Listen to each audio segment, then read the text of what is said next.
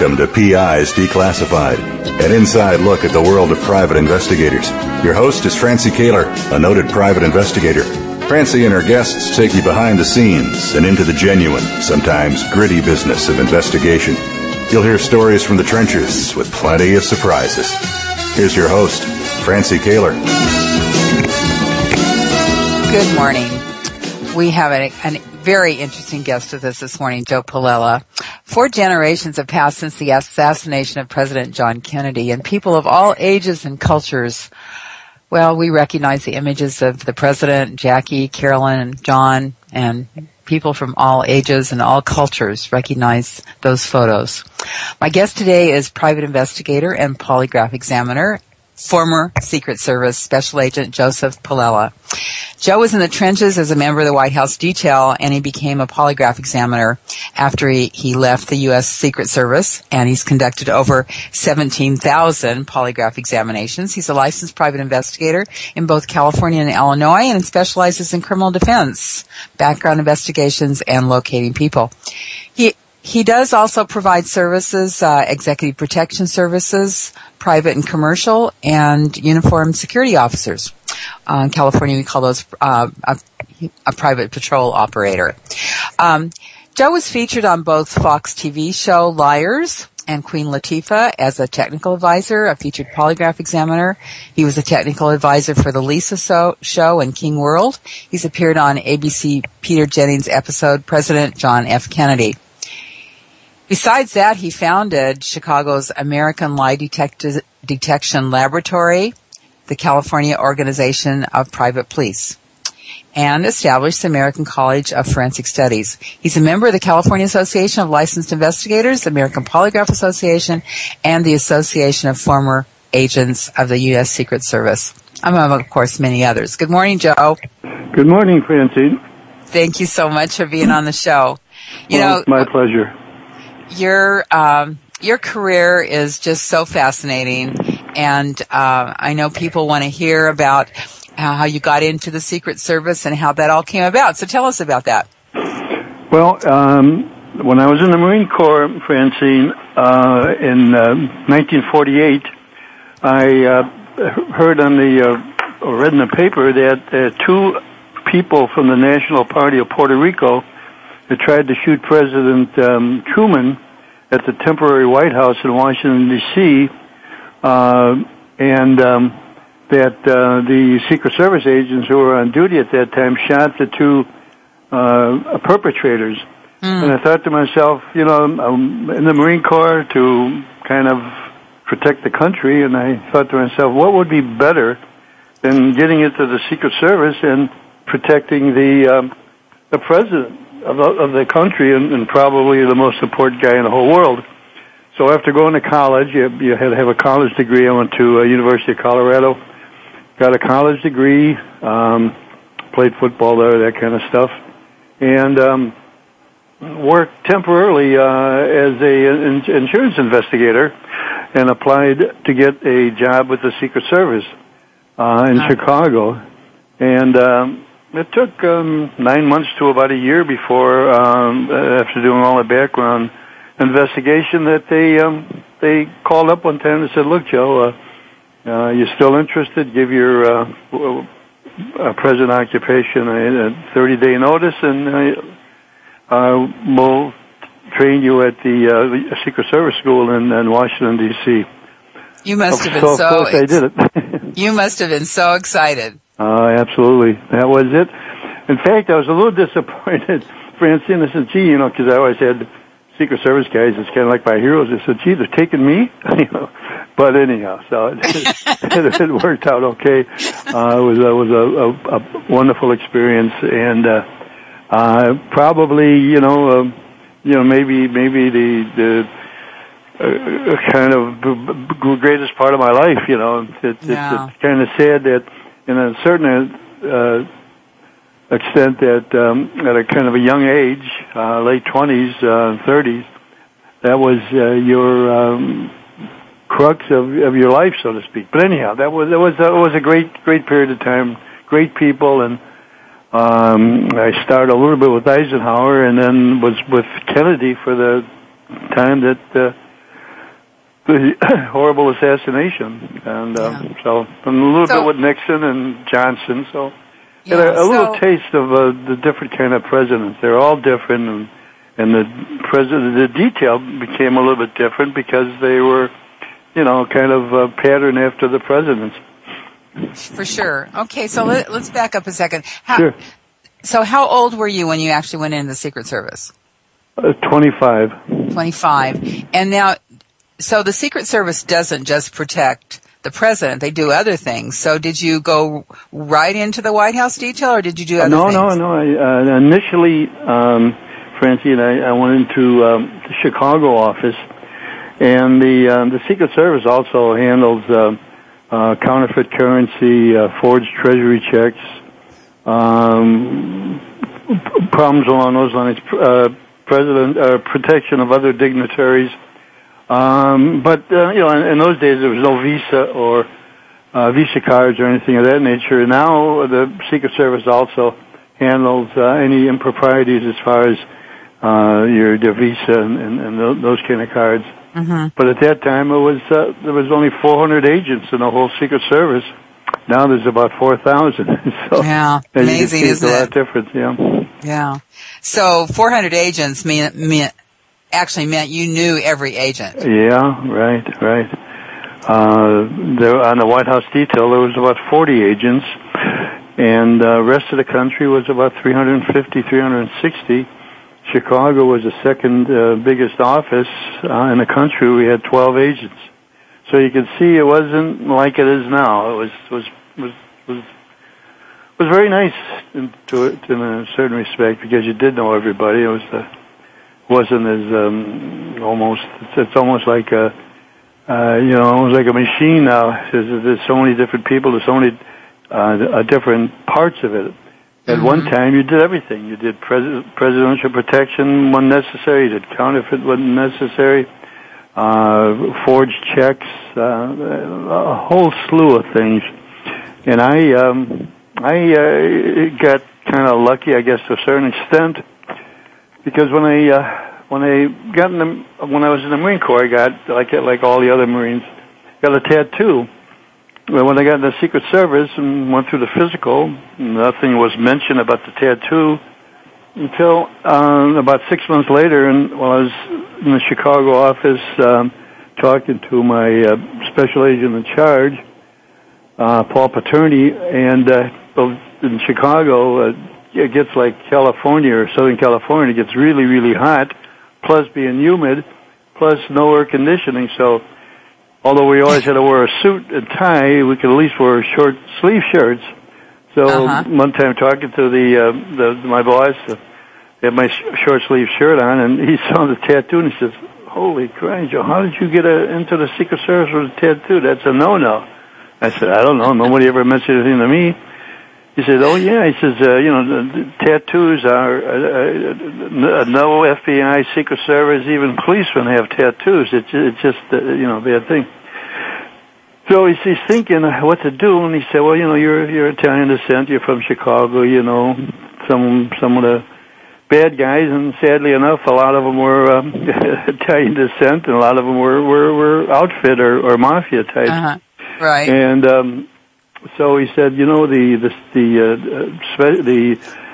special agent who was the undercover guy at that time, a guy by the name of Bob Motto, was retiring, and he said, would you like to work undercover? And I'm thinking to myself, well, it's either undercover or I might lose my job. Plus the fact that I thought it was a pretty interesting kind of a job, working undercover.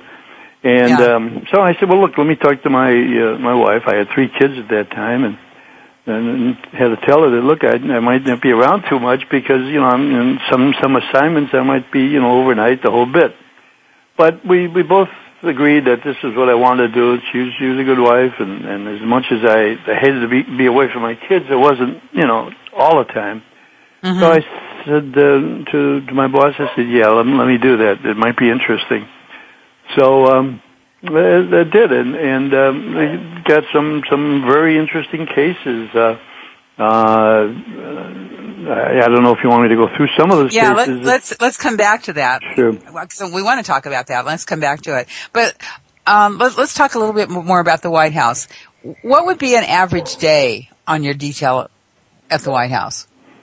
Well, that was another beautiful thing about it, Francine. You never had an average day because you never had an average day, huh? You did what the president wanted to do. So if the president was going on a trip, we went on a trip. If the president wanted to play golf, we would do that. If he wanted to visit somebody in another city, have another meeting, go to the Capitol, the Senate, to Hyannisport. Usually in the summer we'd go to Hyannisport. In the winter we'd go to Palm Beach. Mrs. Kennedy never stayed at the White House. She didn't like all the stuff going on. So, and she loved. She was a real horseback riding, a lover of horses. So, there was a place about 70 miles from the White House called Atoka, Virginia, and they bought a 40-acre ranch there, and we used to call it Rattlesnake Mountain because it was chock full of rattlesnakes, which in some respects was kind of fun for us because we had little shotguns, almost a pistol-shaped shotgun that we'd go around shooting the rattlesnakes. But nothing ever happened, thank God, as far as her or the kids. And she had her detail. A guy by the name of Clint Hill who recently wrote a book. Right. A really great book. It was called Kennedy and Me, and it's one of the best books, Mrs. Kennedy and Me. One of the, quite frankly, love stories. He loved her. And nothing in there about it, but he really was close. And so he was there, and Paul Landis, her detail entailed two people, Clint Hill and Paul Landis, and there was what we call a kiddie detail, two other guys that were with the children all the time. And then every month they would take three guys from the regular detail to work the three shifts, 8 to 4, 4 to 12, and 12 to 8. So that was her detail. And so there were times we'd spend time with her. When she went to Italy, some of the Secret Service guys were with her, and I had a chance to go there too, Francie. The only trouble was, even though my dad was first generation Italian, and he didn't want us to speak Italian, he wanted us to speak the kids Marigan, which is Italian for American. Mm-hmm. So I never learned Italian. Had I learned to speak Italian, I could have probably gone with her to Italy, and it would have been a wonderful trip. Some of the trips that we would go on were fantastic. I mean, I had a private audience with President Kennedy and the Pope, and things like that made the job wonderful, even though it started out at $4,980 a year. $4,980 a year. Isn't that something? GS7, $4,980. The chief for the Secret Service was making about $11,000. And we used to think, geez, what does he do with all that money? Right. Because, you could, things were so much cheaper than a gallon of gasoline was about 30 cents. Yeah. A quart of milk was about 15 cents. I bought a beautiful house in Rockville, Maryland. It was new, 4 bedrooms, 3 baths, 2-car garage for $19,900 with $100 down. Now, isn't that unbelievable? Amazing. So you could make it probably better then at that really low rate than a lot of people who were making $40,000, $50,000, $60,000 a year now. Yeah. It was a whole different time. It was a good time. So, Joe, were you able to spend any personal time with the president and with the family? I mean, did you have that kind of a relationship with him? Well, in some respects, to a certain extent, it was almost all personal because wherever he went, we would go. So, when he was in the Oval Office, we'd be at the front door. We wouldn't be in it while he's having the meeting. But when there was nobody there, he'd come out, and he was a very pleasant guy. In fact, I remember when Eisenhower was president, and Eisenhower would come from the residence to the Oval Office. He had to go through a hall, and he being a general, and most of us were vets. We kind of stood at attention and never said anything to him. Mm-hmm. Well, when Kennedy came in, we did the same thing, but he had brought a good old Irish guy that was the Kennedy chauffeur, and he kind of brought him as honorary Secret Service guy. And so they'd walk down the hall, and we'd be the same way, look straight ahead, at attention. So one time he said to us, not Kennedy, but the guy that was with him, and he said, Mr. Kennedy was saying that you guys should be called a silent service instead of the Secret Service. Oh, that's right. And at that time there was a submarine thing called a silent service, and so from then on, when he'd come by, we'd say good morning, Mr. President. He'd say good morning to us and smile and that kind of stuff. So that broke the ice a little bit. Joe, we need to take a quick break. Sure. Hang on to that thought. Sure. We'll be right back with Joe Paolella.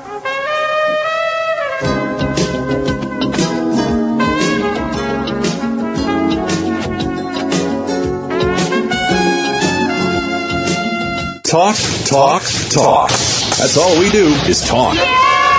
If you'd like to talk, call us toll-free right now at 1-866-472-5787. 1-866-472-5787. That's it.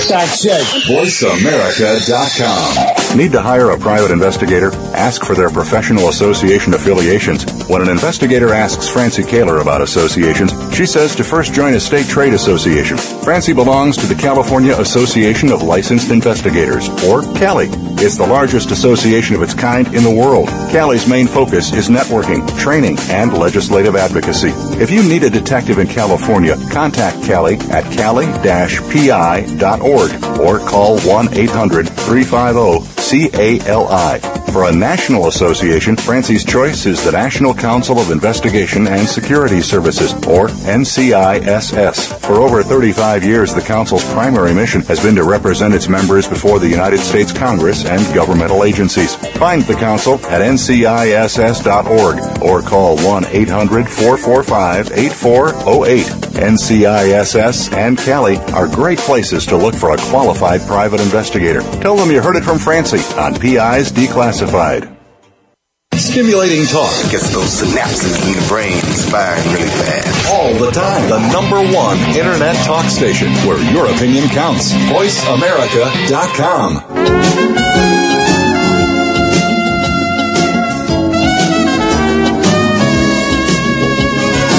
You're listening to PI's Declassified with Francie Kaler. You can call into the program. We'll take questions and comments at 1-866-472-5788.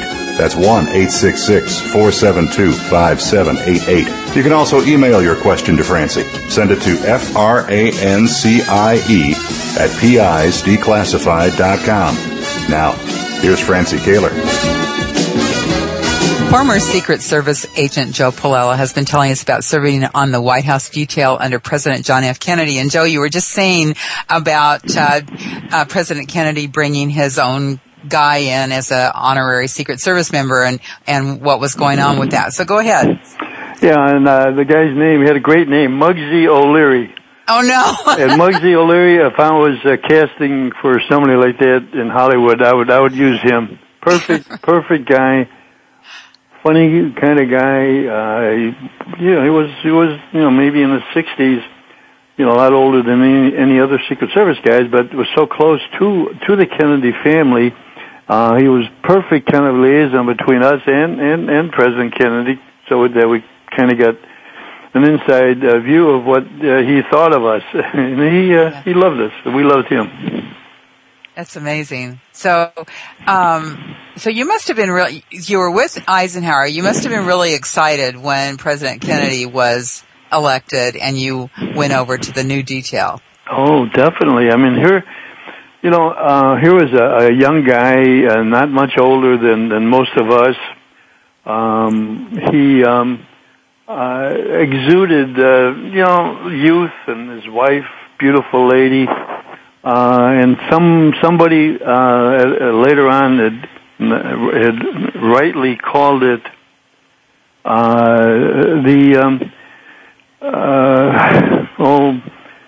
the kind of King Arthur type of thing. They had a name for it, but it related to the time of King Arthur. Oh, Camelot.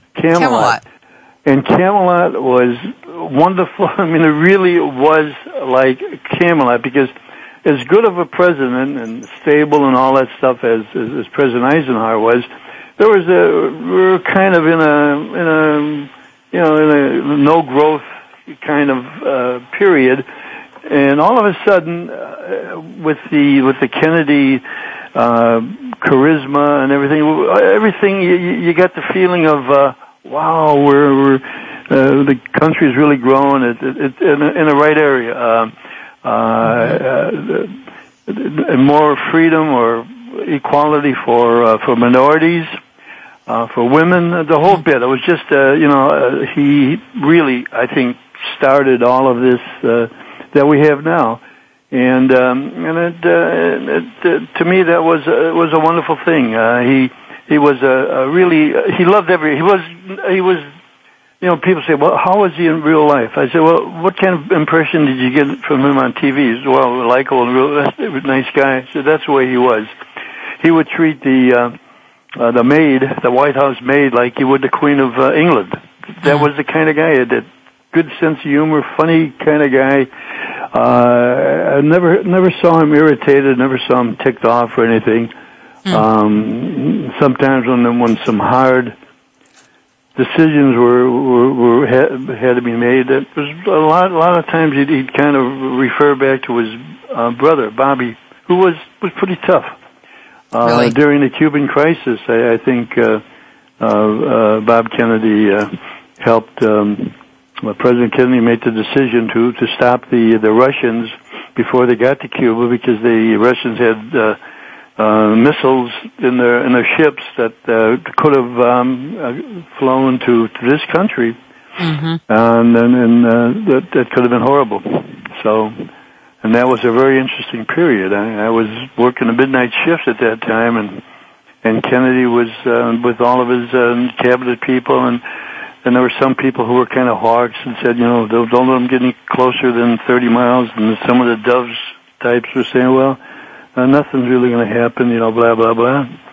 I think Bobby Kennedy was the guy that said, no, stop them now or we're going to be in, really, really in problems.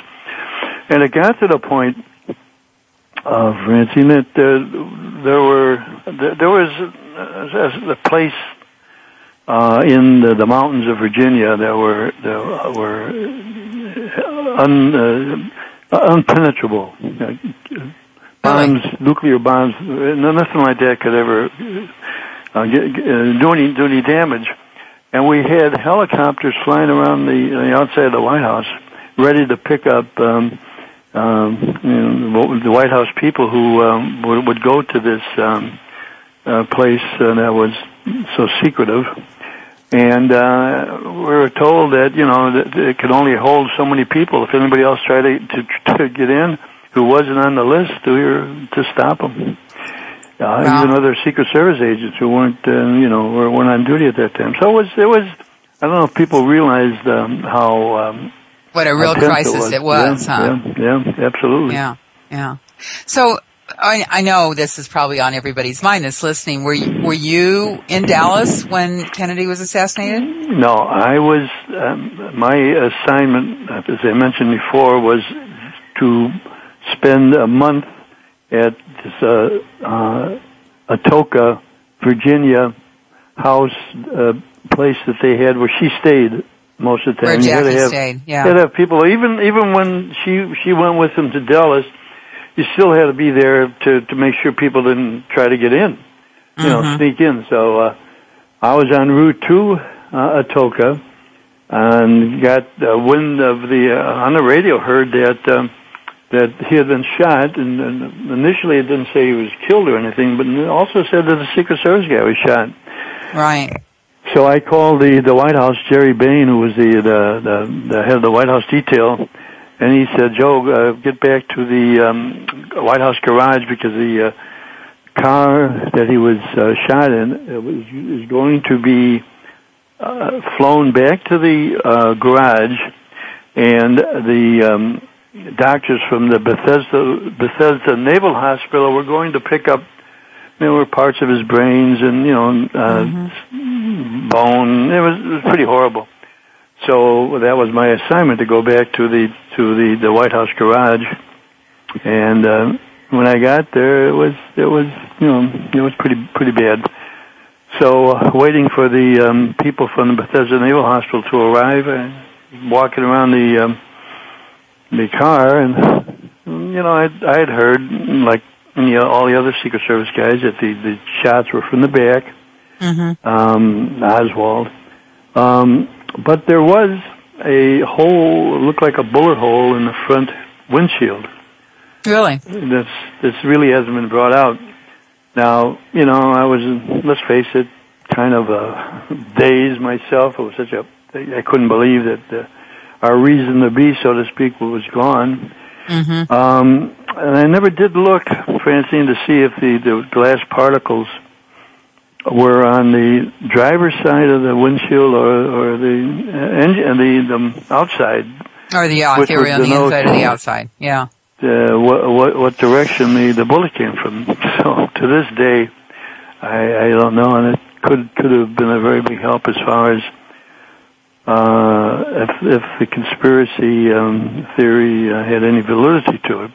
The Secret Service line is there that it was Oswald and that was it. Blah blah. No ifs, ands, or buts. But who knows? Yeah, and the Secret Service got a lot of criticism from all camps, if I remember correctly. There was. You mean you were born then?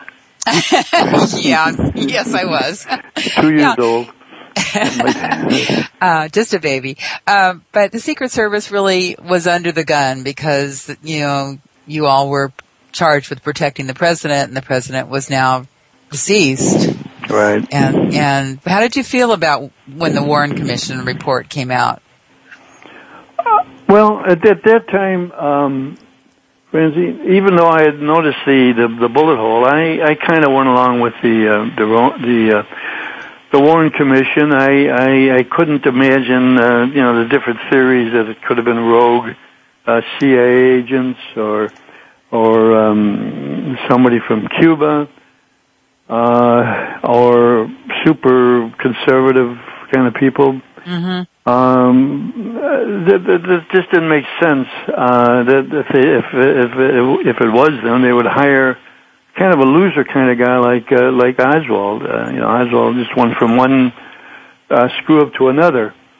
But in retrospect, in later years, and I know that there was some feeling. Joe Kennedy, for example, wasn't exactly an angel himself, and he had connections with the outfit people, mafia people, and supposedly had a meeting with Giancana and some of those guys from Chicago, that if they could get Illinois and also Kansas City people to vote Democrat and help Kennedy, win the election, that he would promise that he wouldn't go real tough on them, the criminals.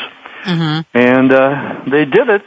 They were able to get Illinois and Kansas, and Kennedy at that time won by the lowest margin in history, 100,000 people.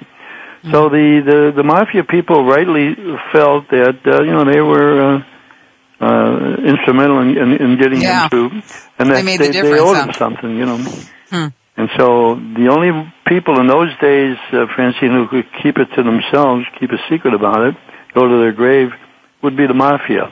If it was a government thing, somebody would have on a deathbed confession or something would have said, "This is what happened," blah blah blah. And nobody's ever come up with that, although, thousands of people every year say that they did it, but there's enough information that only the perpetrator would know, and that's the reason a lot of the information is kept quiet, because, how do you know that so-and-so really was involved unless they had some information that nobody else knew about? So that's and one reason why. Yeah, then there was that whole controversy about whether the president told the agents to stay off the car or that. Yeah, well, I believe that part of it, because she said that before. He did not want it to look like, that this was a kind of a dictatorship where the president had to be afraid of the people and surrounded by, protection people and stuff like that. He wanted to, press the flesh, talk to people. He would sometimes, if he was in the car and he saw a group of nuns or people or that were waving at him, he'd stop and get out and talk to them. He would do stuff like that. And in those, I call it the age of innocence. Yeah, and you could do that, absolutely. and you really didn't have to worry about anything like that happening now. Geez, that wouldn't happen really today. Sadly enough, you never can do that. And have you gone back, Joe, to Dallas at the Dexus Book Depository and gone through any of that? Or? No, quite frankly, I haven't. Yeah. I just don't like the memories are too sad. Yeah, for sure. And now, what was your next contact with Jackie and the kids after you were told to go take custody of the car? Well, Jackie and the kids, had, Clint Hill was the gentleman or Secret Service guy that pushed her back in the car. She was trying to get out. And, so she just went back to the White House and, with his protection and the other Secret Service guys, and remained there for maybe a month or something until the Johnson family moved in. Yeah, hang on to that thought. Hang on to that, because that'll be interesting. We need to take another break. We'll be right back with private investigator and former Secret Service agent Joe Paolella.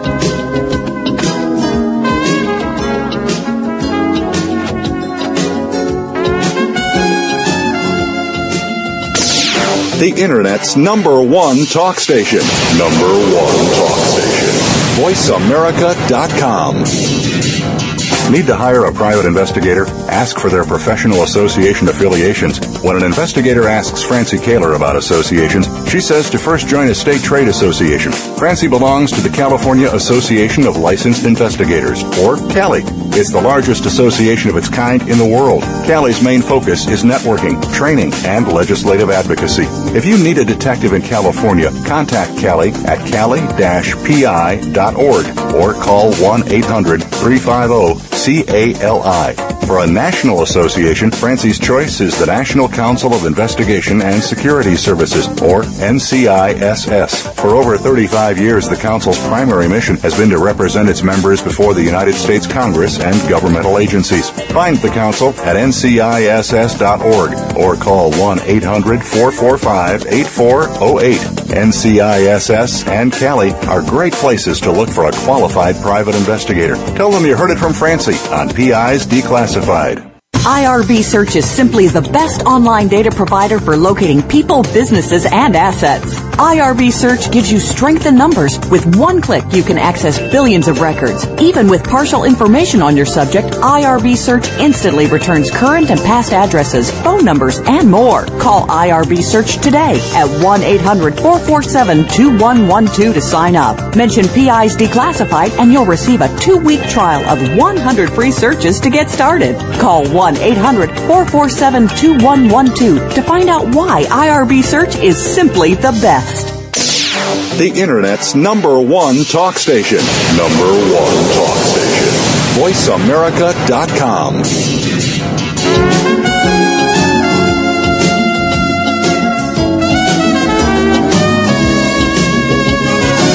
You're You're listening to PI's Declassified with Francie Kaler. You can call into the program. We'll take questions and comments at 1-866-472-5788. That's 1-866-472-5788. You can also email your question to Francie. Send it to francie@pisdeclassified.com. Now, here's Francie Kaler. Joe Paolella had a distinguished career with the U.S. Secret Service working on the White House detail and also in undercover situations, which we're going to talk about. But, Joe, we were just talking about that transition.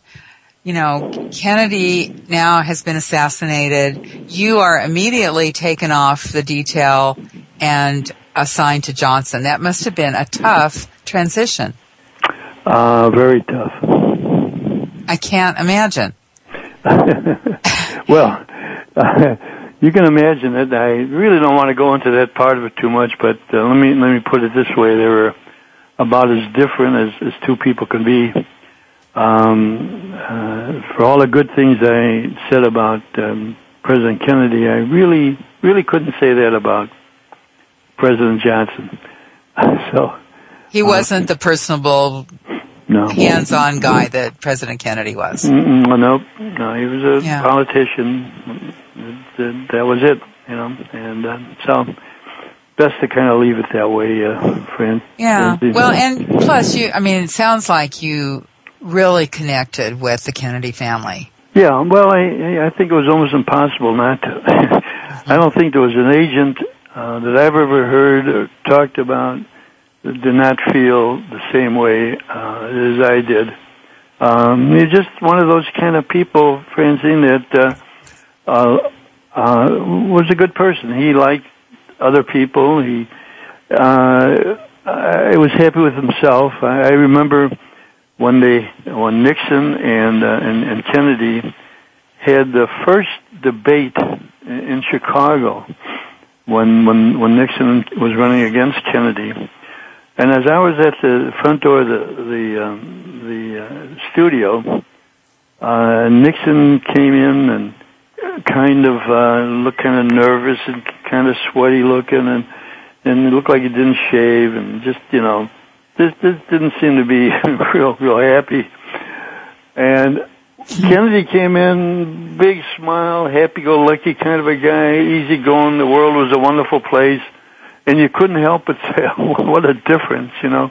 Yeah. And this is the way he was. He just had a good feeling about life. He was happy with himself and happy about life. And during the debate on TV, when it was all over, there were people asked who they thought won and blah blah blah. Well, overwhelmingly, everybody thought Kennedy was way ahead of Nixon as far as the questions and answers and all this on TV. But on radio, Nixon won. Really? So it goes to show you what how his appearance, his charisma, whatever you want to call it, radiated, and like President Obama. President Obama is you can't help but like the guy. You just you may not be with him, as far as his government handling the government politics, but you sure can't help but not like him. I mean, I like him personally, right? Yeah. So then you went with Johnson, and then also into the Nixon administration. Shortly after being with Johnson, I put in a request to get back to Chicago. So I wasn't on his detail for more than a month or two. Oh, okay. All right. I was with Nixon when he was a VP with Eisenhower. I got to meet him at that time and work with him. At that time, Francine, there was only one detail. It was the president. The vice president would have protection when requested, and a lot of times they wouldn't request it because they didn't want to seem like they were, afraid of anything. So, but there are times when they needed extra protection, like when he was in South America. his car was surrounded by anti-Nixon or anti-American kind of people, and he almost turned over the car. They were pushing it back and forth so much. Thank God there were a couple of agents with him to keep this from happening. But had he just gone there alone, who knows what could have happened. Times have certainly changed, haven't they? Yeah. It's amazing how much difference. Yeah. Well, I have to ask you, Joe, what do you think of the whole Marilyn Monroe thing and John Kennedy? I have to ask you that question. That's something I can't answer. Okay. Okay, but I have to ask. Yeah, it's okay. No, it's, there's certain areas, Fancy, that, you just don't like to talk about. But I kind of have to leave it like that. Yeah, that's okay. That's okay.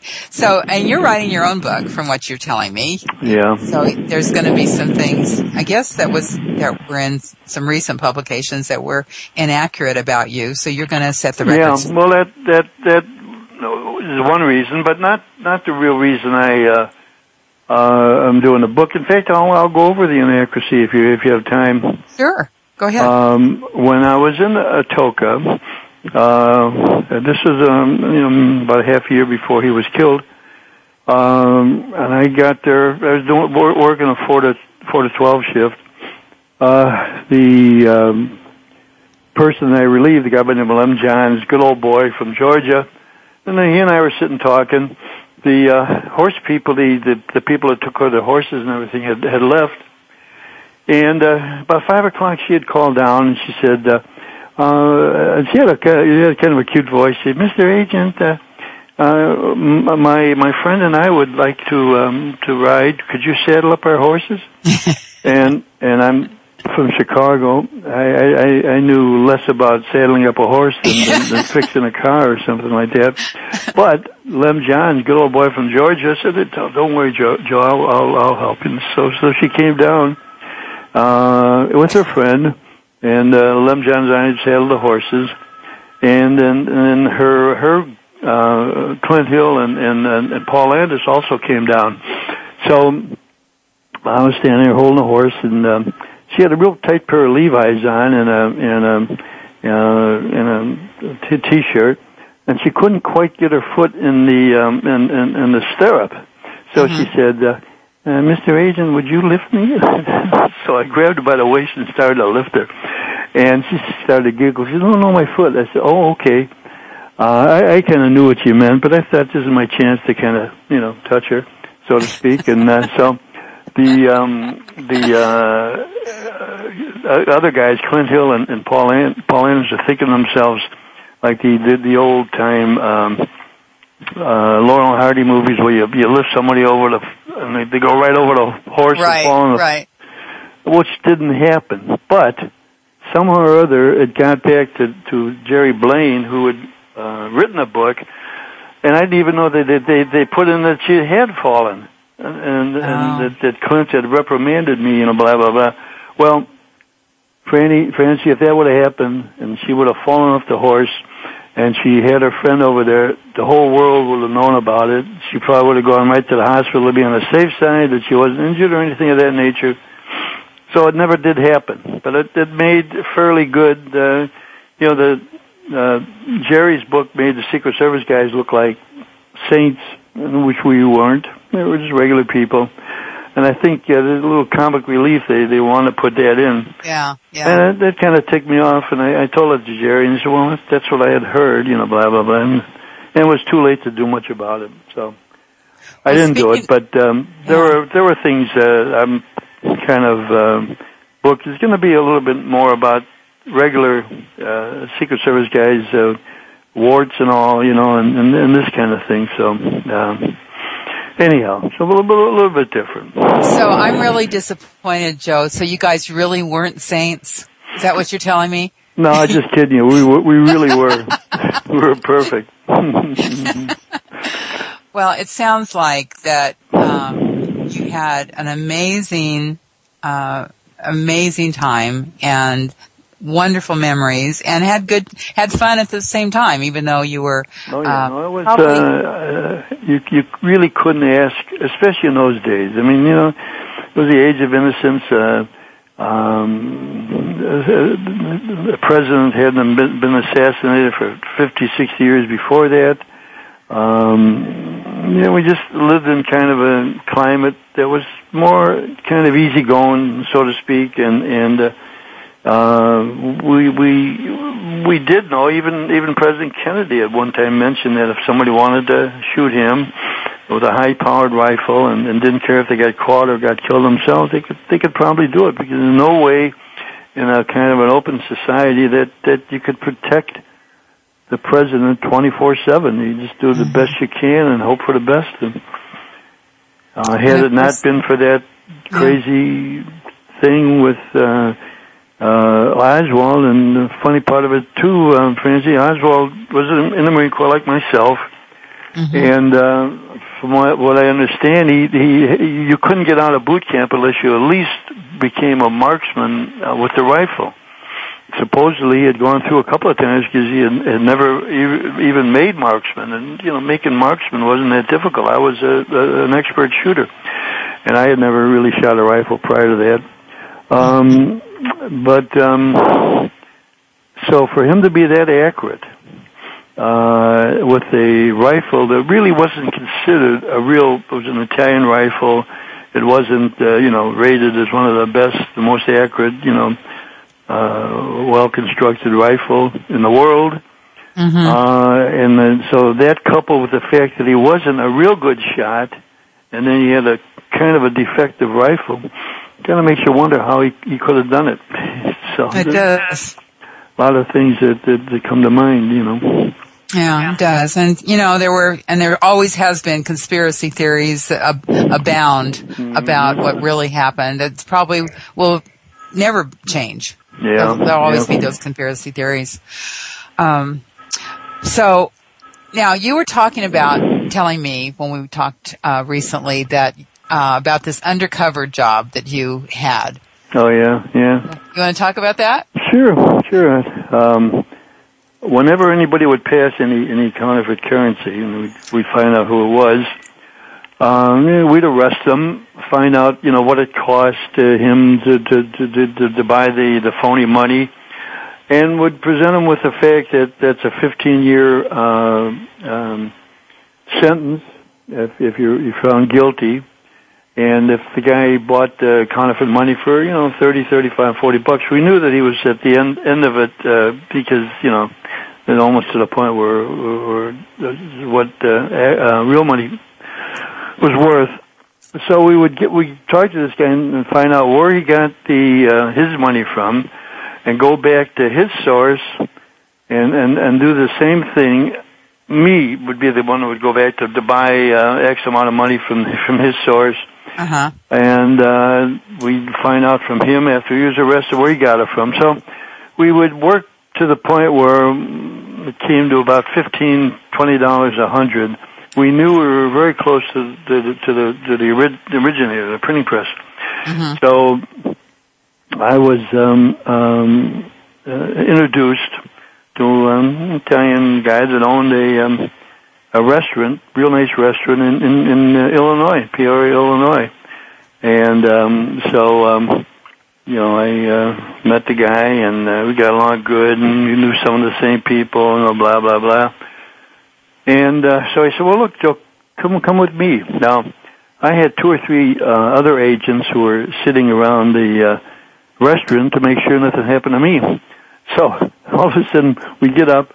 We walked through this door, which happened to be the door to the walk-in refrigerator where they had,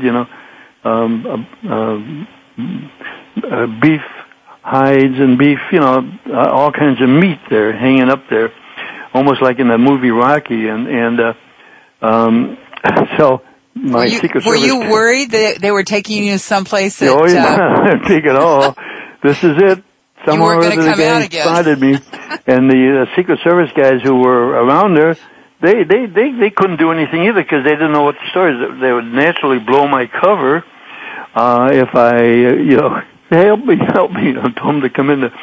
So I said, okay, the heck with it. I went in with the guy, and I'm thinking, oh boy. So it was a real long locker, maybe 30, 40 feet. So we're walking through, and I figured, is this where he's going to try to get me or what?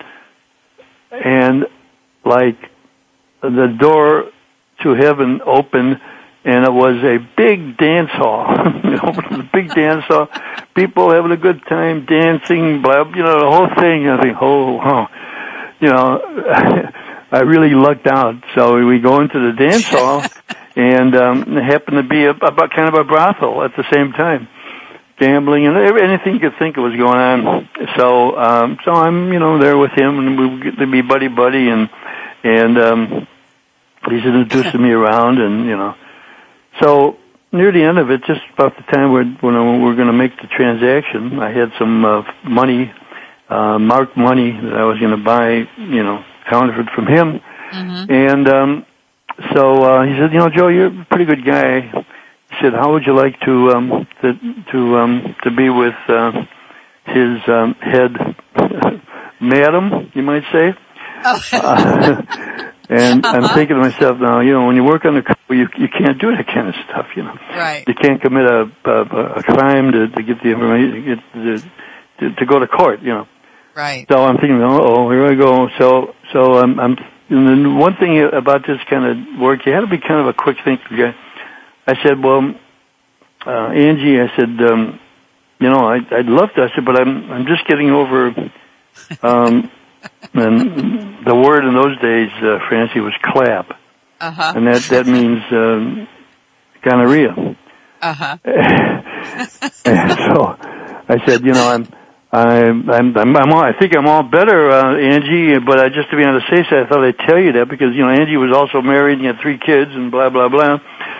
And he said, oh, geez, thanks, Joe. Thank you very much, You got to really be my buddy. And I said, but, I really think it's all over. I think, don't worry about it. Let me have her.